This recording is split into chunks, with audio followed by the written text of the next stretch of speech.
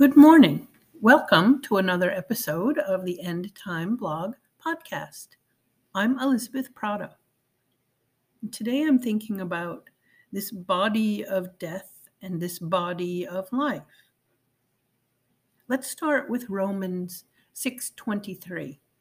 For the wages of sin is death, but the gracious gift of God is eternal life in Christ Jesus our Lord. Now, we all have a sin nature. Every person born on this planet, except Jesus, has inherited the sin of their federal head, Adam. All humans are sinners, and therefore all people are worthy of death, according to God.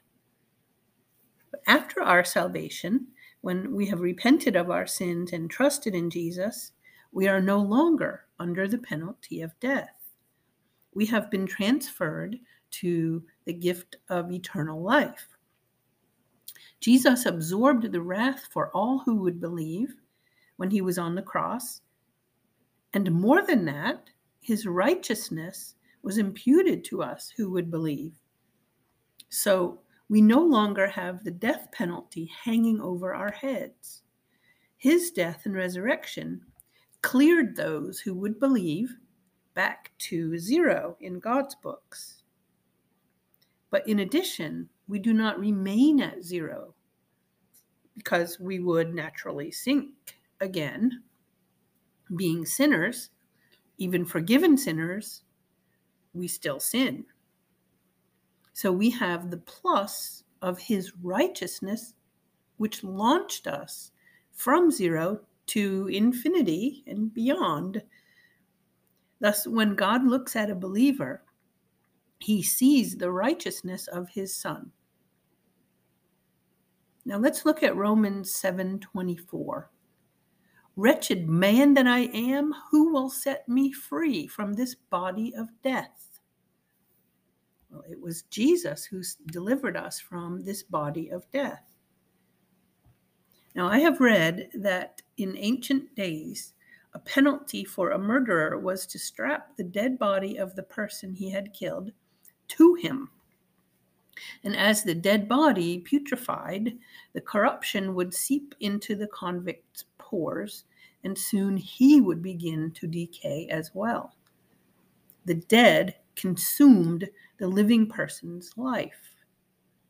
Perhaps this was what Paul had in mind when he cried out for deliverance from this body of death in Romans 7:24. Well, every person alive today has one of two types of a body strapped to him.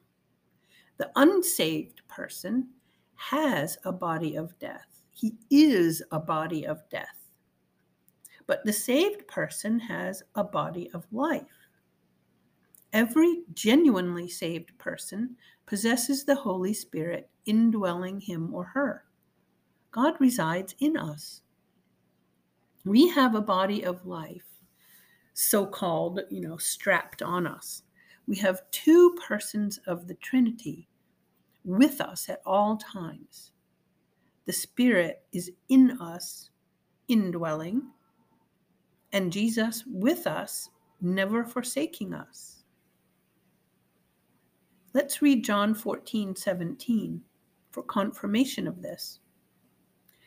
The Helper is the Spirit of truth, whom the world cannot receive because it does not see him or know him, but you know him because he remains with you and will be in you. The Spirit is in a believer and the Lord is with us, never to forsake us. So, two persons of the Trinity are with us at all times.